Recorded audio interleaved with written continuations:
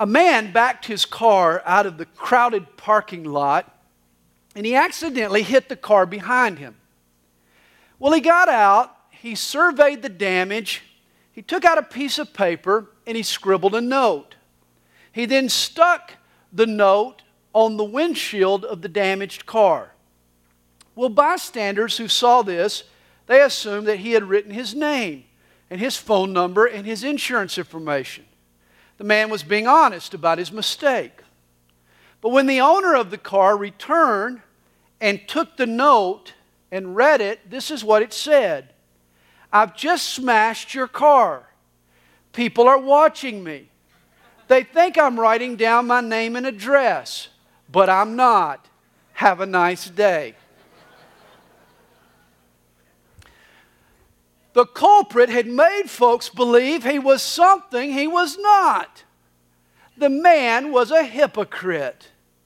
Well, the book of Malachi could be called the anatomy of a hypocrite. Here's Malachi's message in the words of the old country preacher. Be who you is, because if you ain't who you is, then you is who you ain't. Well, the hypocrite is a person who is who they ain't. It's been said a hypocrite is like a straight pin, pointed in one direction but headed in another. He's an actor on a stage. He speaks his lines, he plays his parts, but he himself is far away. He's somewhere else. Remember, Jesus saved his harshest words not for the blatant sinner, but for the bogus saint. And the same is true for the prophet Malachi. Verse 1 is an introduction. The burden of the word of the Lord to Israel by Malachi. Now, like the prophets that have preceded him, Haggai and Zechariah, Malachi was a Jew who returned to Jerusalem after the nation's exile in Babylon. But Malachi lived later, a century after Haggai and Zechariah. There were actually 3 waves of Jewish immigration back to Israel from Babylon. In 536 BC, Zerubbabel led a crew of Jews that built the temple. In 458 BC, a priest named Ezra brought a revival to the people. And in 444 BC, a man named Nehemiah returned to Jerusalem to reconstruct the city's walls. And this man, Nehemiah, wow, what a leader. With a sword in one hand, with a shovel in the other, he fought off his enemies and he built the walls in just 52 days. Nehemiah served as the mayor of Jerusalem for another 12 years before he eventually returned to Persia. And I'm sure you've heard the old saying, while the cat is away, the mice will play. And that's exactly what happened in Jerusalem. For in Nehemiah's year-long absence, God's people went nuts. They acted like pagans. They ignored God and they neglected the temple and they forgot the scriptures. Oh, they were back all right. They had returned to the land, but now they turned their backs on God. Now Nehemiah eventually came back to Jerusalem and he served a second term. But in his absence, God raised up the prophet Malachi to perform a spiritual CAT scan and to prescribe a remedy for the people's hypocrisy. And this is what we need. Now, far be it from me to call anybody a hypocrite. But I suppose if all of us were sandwiches, there would probably be a slice or two of bologna in each of us. For there are areas in my life and in your life where we're not what other people think we are. We know we're not what we should be. We're not even what we want to be. We is who we ain't. We need Malachi to challenge our hypocrisy. Now he begins in verse 2. I have loved you, says the Lord, yet you say, In what way have you loved us? Now you see, to become a hypocrite, a person has to harden their heart. And in order to harden their heart, they first have to deny God's love. But God had loved Israel. Even though they said He did it, God did love Israel. He had loved her. In fact, He responds to their accusation in verse 2. He says, "Was not Esau Jacob's brother? Yet Jacob I have loved, but Esau I have hated." Here is proof of God's love. He chose Jacob over Esau. Now understand, when God says He hated Esau, He didn't intend to be taken literally. Here's a form of Hebrew speech that we call hyperbole. It's the use of exaggeration to hammer home a point. And you see this often in the Bible. A good example is Luke chapter 14, verse 26. There Jesus says, "If anyone comes to me and does not hate his father and mother, wife and children, brothers and sisters, yes, and his own life also, he cannot be my disciple." Now obviously, Jesus didn't mean to be taken literally here. Other scriptures are clear. They tell us to honor our parents and to love our siblings. But Jesus is exaggerating to make a point. He's saying that our love for God needs to be so strong and so passionate that it makes natural affections toward parents and siblings look like hate. You see, God loved Esau and He loved Edom, but He loved Jacob and Israel with a special love. He chose Jacob for unique status and for spiritual privilege. And God's love for Israel was so overwhelming that it made His love for Esau look like hate. Of course, the question arises, why did God choose Jacob over Esau? And the answer is, we have no answer. It's a mystery. It's hidden in the wisdom and in the sovereignty of God. Once a man approached Griffith Thomas with this same question. The Bible says God hates Esau. What gives? The pastor responded, "I've got a more perplexing problem than that. The Bible also says God loved Jacob. And I don't understand that." You see, the real brain buster is not that God hates an evil person like Esau, but that He loves an evil person like Jacob. Jacob didn't deserve God's love any more than Esau. Jacob was a dirty thief. He was a double-crosser. He was a con man and a liar. And yet God chose him anyway. You see, the only explanation for God choosing any of us is His amazing grace. I don't know about you, but I deserve a hot spot in hell. Yet instead, in Christ, I've been given spiritual status, special privilege. Hey, I have embraced this grace. I don't question it. I don't doubt it. I love it, and I'm thankful for it. Well, the Jews, they had denied God's love, but they had also despised God's name. Notice God asks in verse 6. He says, "A son honors his father, and a servant his master. If then I am the father, where is my honor? And if I am the master, where is my reverence? Says the Lord of hosts to you priests who despise my name." Now the Jews, they claimed a relationship with God. They called Him their father, their master, but nothing in their conduct substantiated that claim. You see, if God is your father, well then why don't you show Him some respect? Why don't you treat Him like a father? Why don't you be an obedient child? How can you call Him master if you never serve Him, if you don't bow to His will? You know, A.W. Tozer once wrote, "It's not that people don't want God, it's that people have things they want more than God.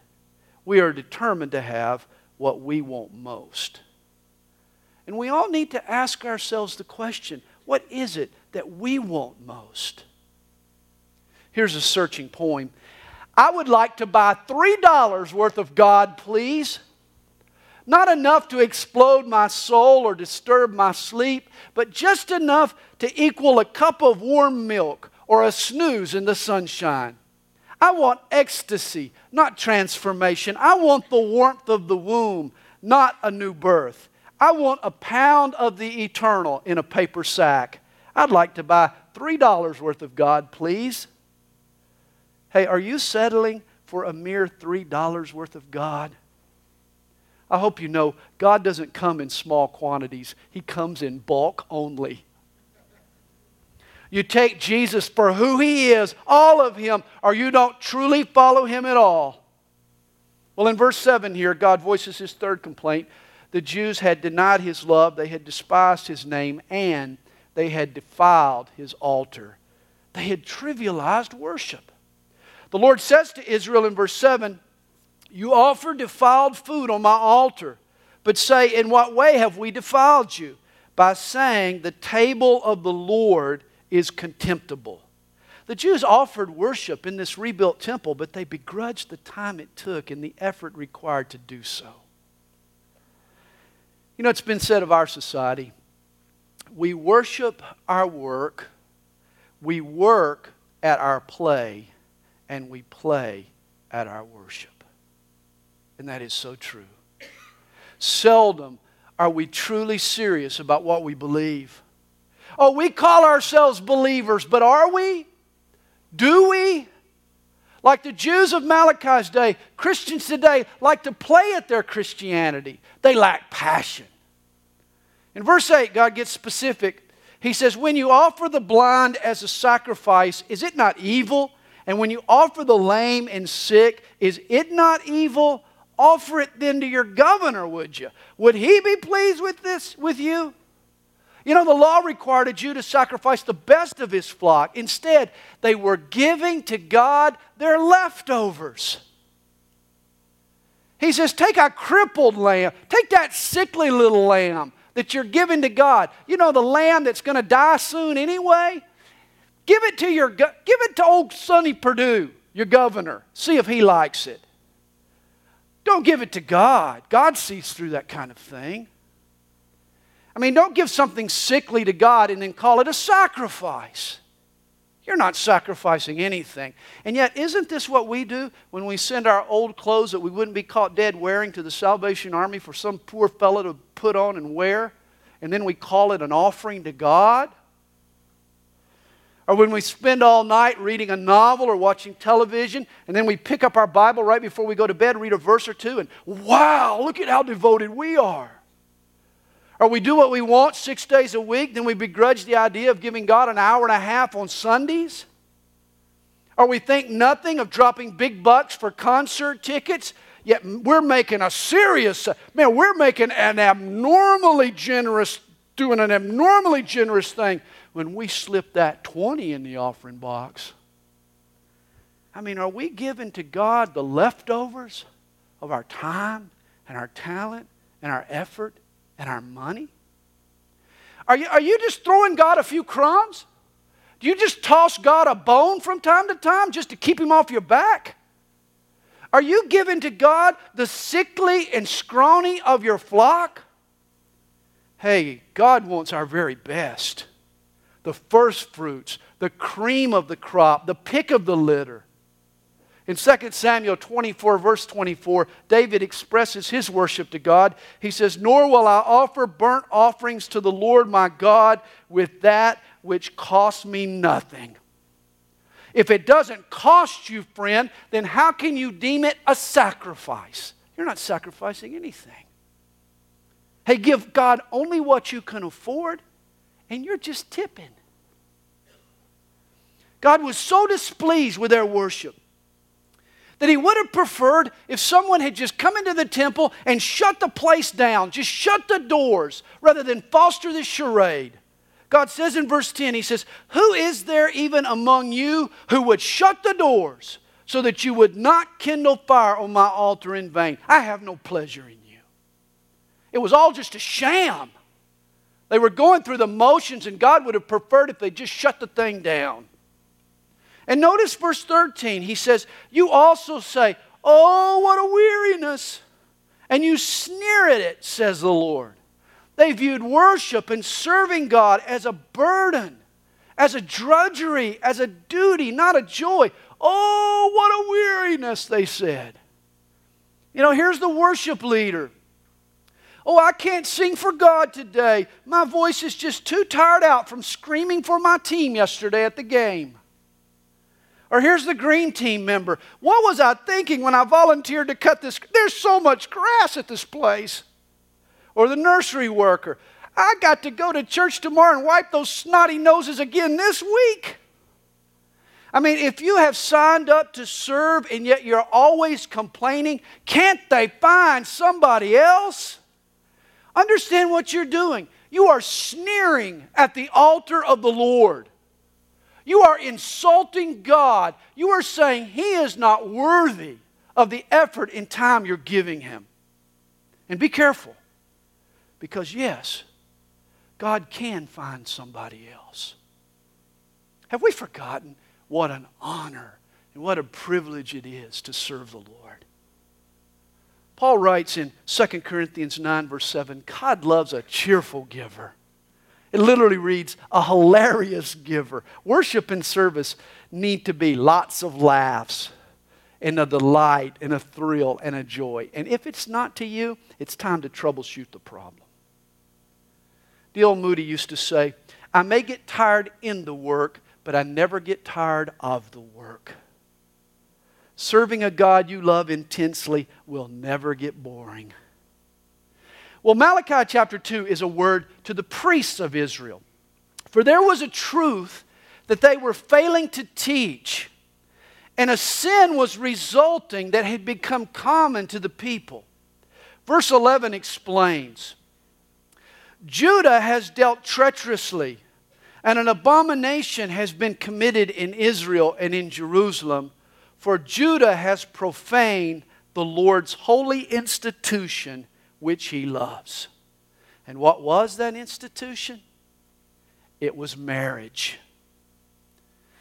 Now notice several points here that he makes about marriage. First, marriage is an institution that God loves.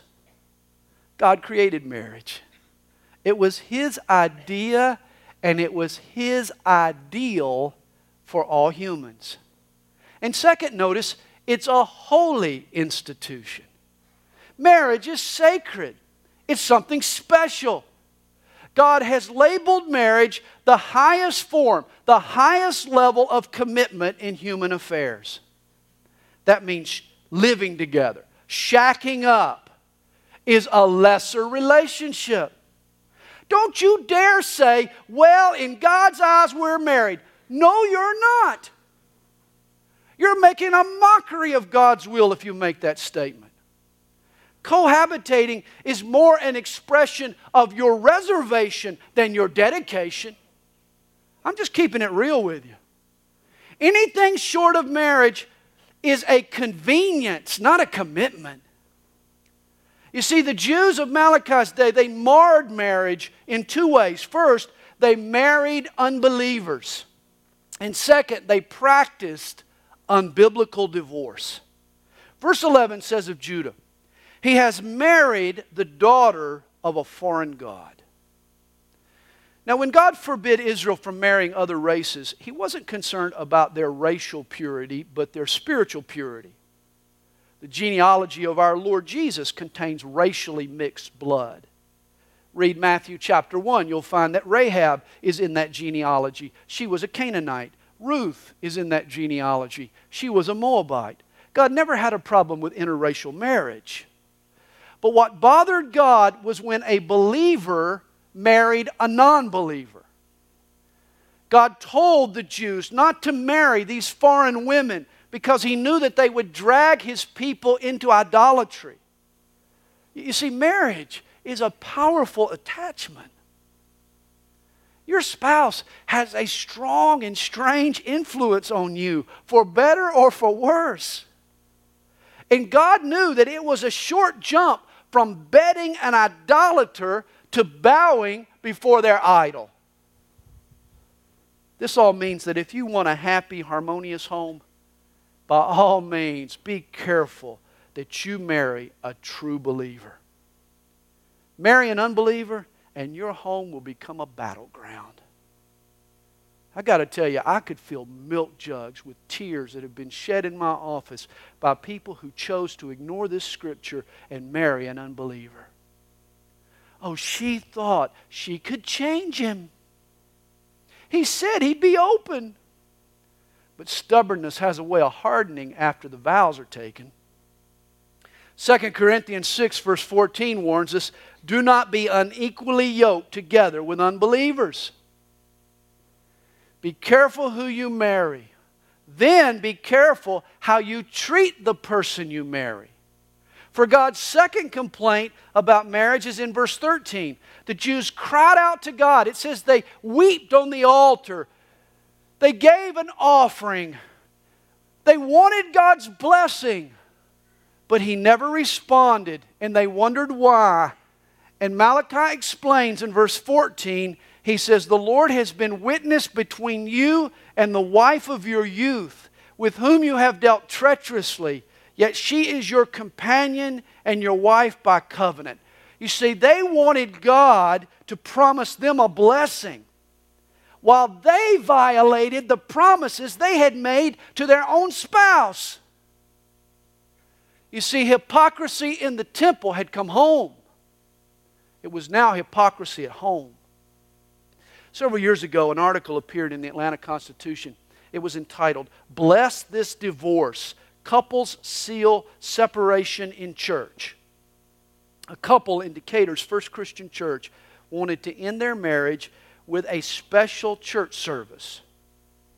The pastor was quoted in the paper as saying, since both are members of this congregation, it seems appropriate to ask God to approve the ending of the marriage. What? Are you kidding? Appropriate to ask God to approve of what His Word has already condemned? That's not appropriate. That's ludicrous. And yet some of you want your pastor to approve of your divorce. And I cannot. My job is to help you see marriage through God's eyes, not help you justify your own actions in your own eyes. Now, if you divorced on biblical grounds, and there are biblical grounds, then you have God's approval. And ours, but you don't need ours when you have God's approval. If you divorce, though, because you got bored with your spouse, or you felt unhappy, or you found a better offer, or it got hard and tough and difficult. Hey, we love you, but for your sake, you need to repent. We urge you to repent, because what you need more than your pastor's approval is God's forgiveness. I think verses 15 and 16 are two of the most vital verses on marriage in all of the Bible. We're told, but did He not make them one, having a remnant of the Spirit? You see, marriage is oneness. Marriage is more than just a contract or a romance or a living arrangement. First and foremost, marriage is a spiritual oneness. It's a spiritual union. It's a mystical bond between a man and a woman. It brings them together in ways that they don't even understand. It interconnects their lives and ravels their lives together in ways to where if you try to pull them apart, it doesn't come apart easily. It tears and it rips and it becomes brutal and ugly and bloody and hurtful. You see, marriage is a oneness. And why has He made it one? Again, verse 15, for He seeks godly offspring. He's saying to us that the best way to ensure well-adjusted, emotionally healthy, spiritually solid kids is to ensure that they have two parents united and growing in a loving relationship. And the opposite is true as well. A great way to damage and to wound those kids is to rip their parents apart. I don't have to tell you. Study after study after study shows the devastating consequences of divorce on the kids. God seeks godly offspring. And if for no other reason than your children, you should hunker down and you should work it out And you should keep your marriage and family intact. Over the years, I've spoken to hundreds of couples on the verge of divorce, and they're always eager to offer their excuses and their justifications.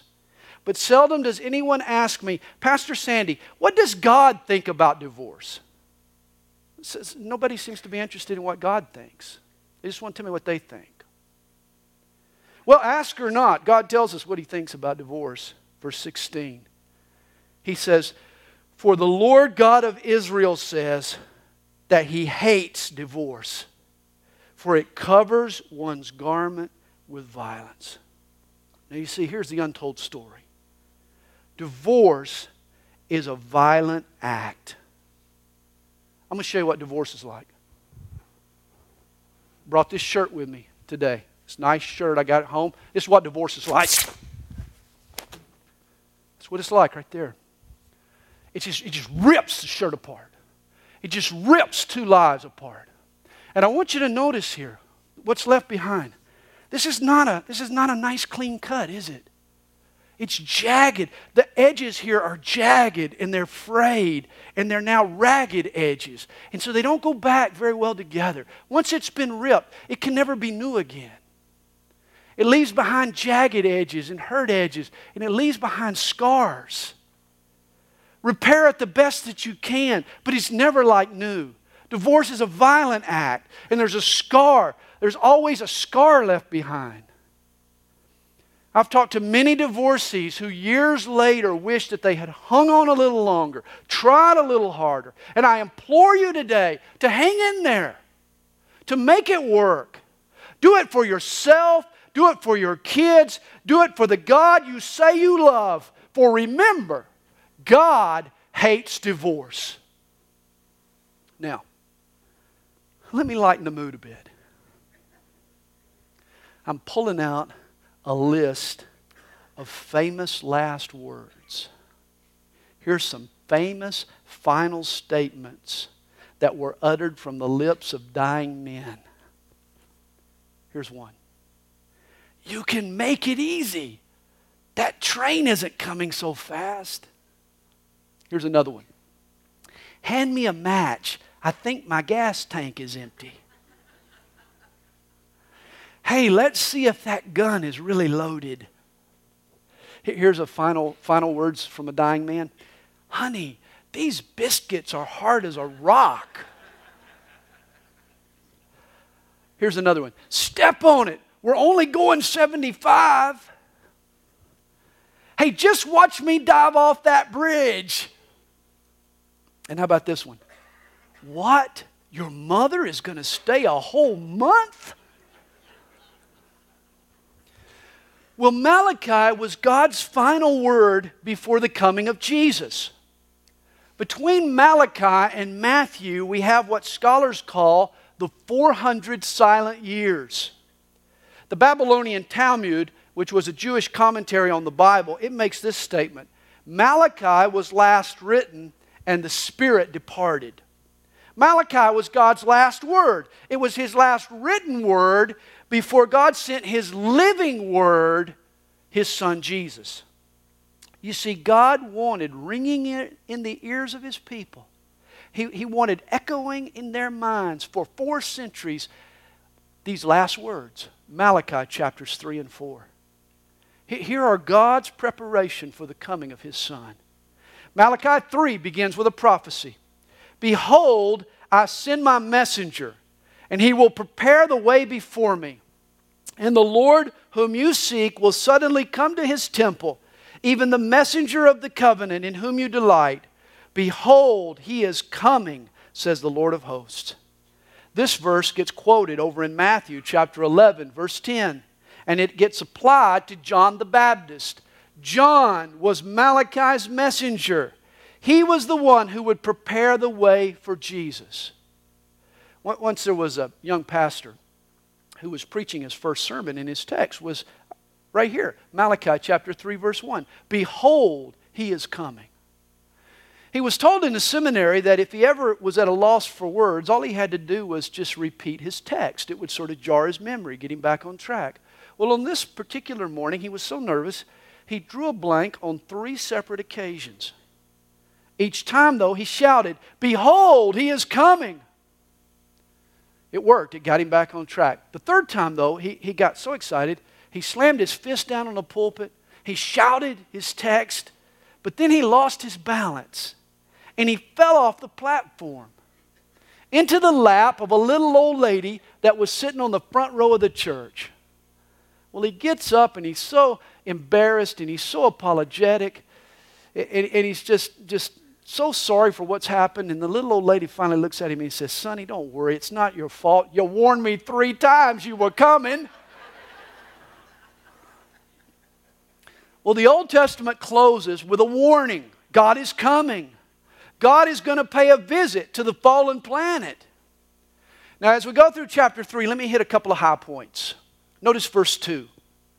"For he is like a launderer's soap." I like that. When you get a stain in a garment that's really, really deep and you can't get it out yourself, what do? You take it to the laundromat. They can do it. Jesus is like the launderer's soap. He gets out the grimiest grime and the dirtiest dirt. He gets out what you can't get out yourself. Jesus removes those stains. Hey, if you feel dirty this morning and need a good scrubbing, come to Jesus.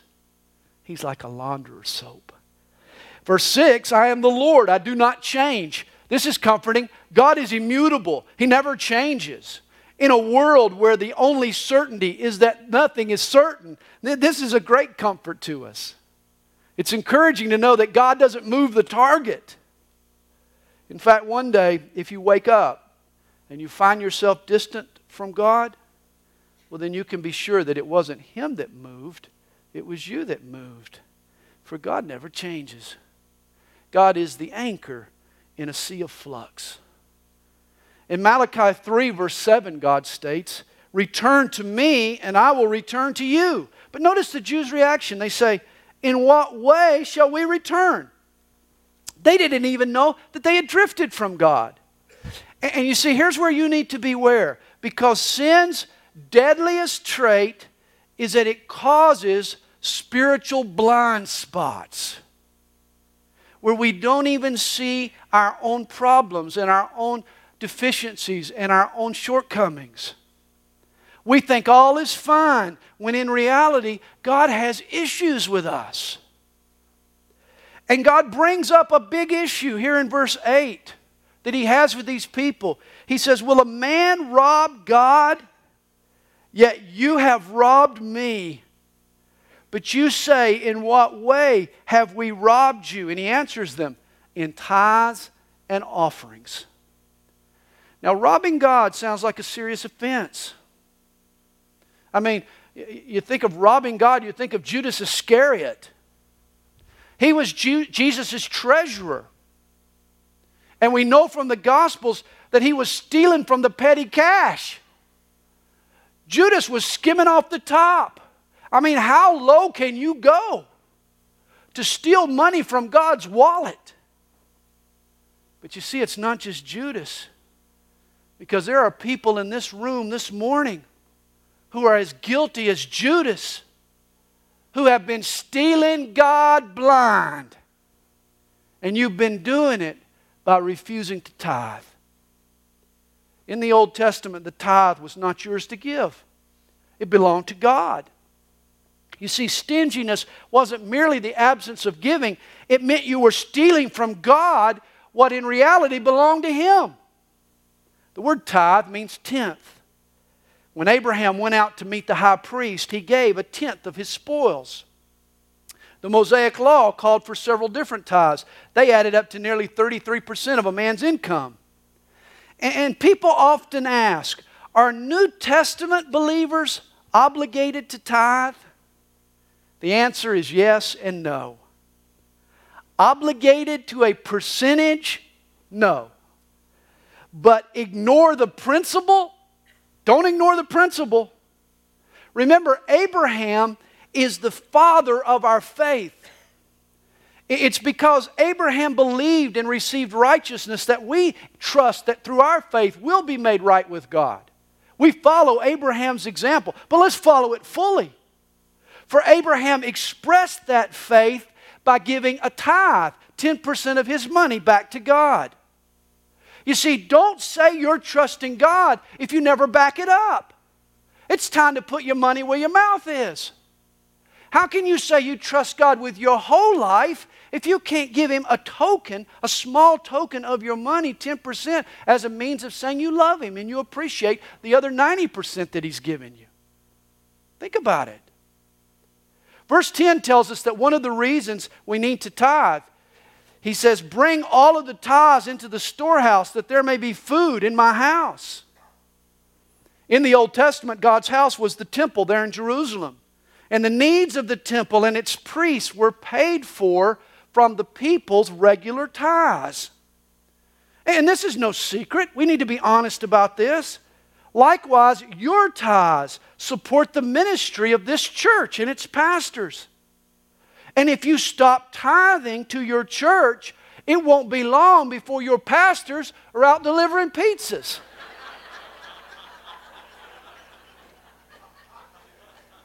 Pastor James is going to start making home deliveries. I mean, you're going to call and nobody's going to be here because we're on somebody's front porch handing them a pizza supreme. You see, here's a reason to tithe that's pretty close to my heart, quite frankly. It pays the bills and it feeds the pastors. That's a good thing. But there's another reason to tithe, verse 10.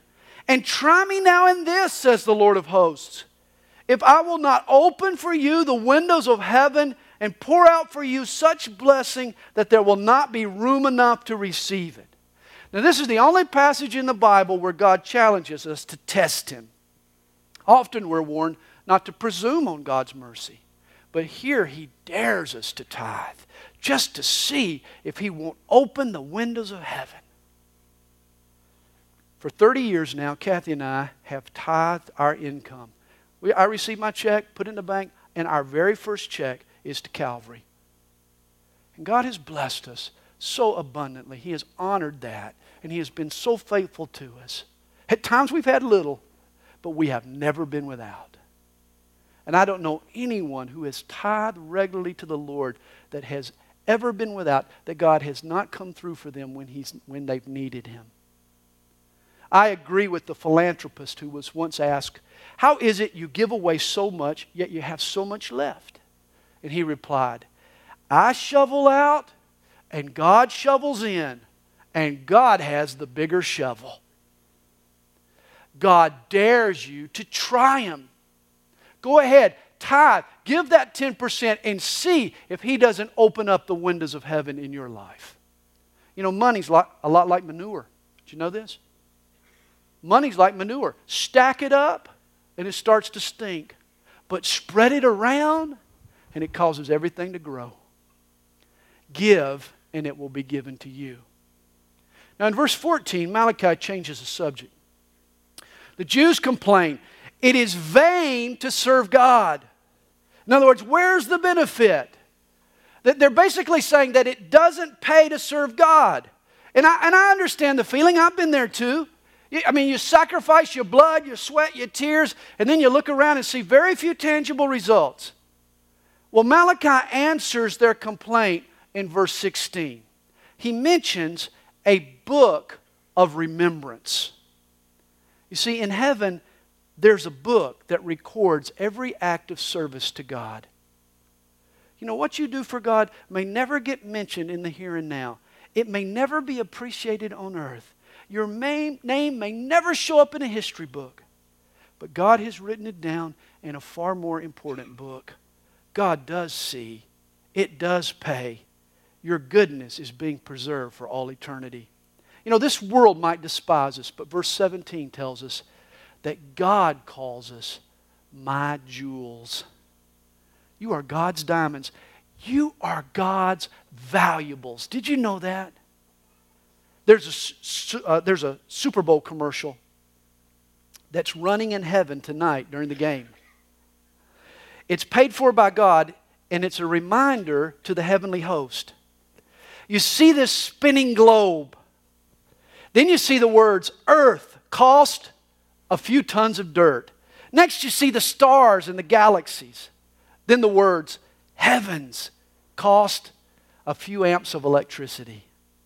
Then you see the wonders of nature and the animals. And then the words, fauna and flora, cost a little creativity. Finally, you see your face and the words, my people, priceless. You're God's valuables. God says, you are my jewels. Chapter 4 is a continuation of chapter 3 and the question, does it pay to serve the Lord? And God's answer, wait until payday. Hey, when Jesus returns to earth, all accounts will be settled. Chapter 4 focuses on His second coming. Verse 1 reads, for behold, the day is coming, burning like an oven, and all the proud, yes, all who do wickedly will be stubble. And the day which is coming shall burn them up, says the Lord of hosts. Verse 2, but to you who fear my name, the Son of Righteousness shall arise with healing in His wings, and you shall go out and grow fat like stall-fed calves. In other words, in that final day, the proud will burn up, but the humble will get healed and get healthy. Each year at Passover, Jewish families, they set a place at the table for Elijah. And their tradition is based on Malachi chapter 4, verse 5. It says, behold, I will send you Elijah the prophet before the coming of the great and dreadful day of the Lord. The prophet Elijah will return before the second coming of Jesus. Revelation 11 records the ministry of two men who appear during the great tribulation of the last days. They both have miracle powers. One of the men brings drought and he calls fire down from heaven. Both events occurred in Elijah's ministry. It could be that one of those two witnesses is Elijah. Well, notice the last word in the Old Testament. It's the word curse. The Old Testament law produced a curse. But in contrast, if you flip ahead to Revelation 22, verse 21, you'll see that the last word in the New Testament is grace. The grace of our Lord Jesus Christ be with you all. Amen. Notice this. The old covenant left mankind under sin's curse, but Jesus brings us into God's grace. And this is why we can end our hypocrisy. This is why we can drop the charade. For when we confess our sins, when we come to Jesus, we no longer have to be who we ain't when God forgives who we is. Isn't that great? God wants to forgive you and set you free and help you be the person God intended you to be.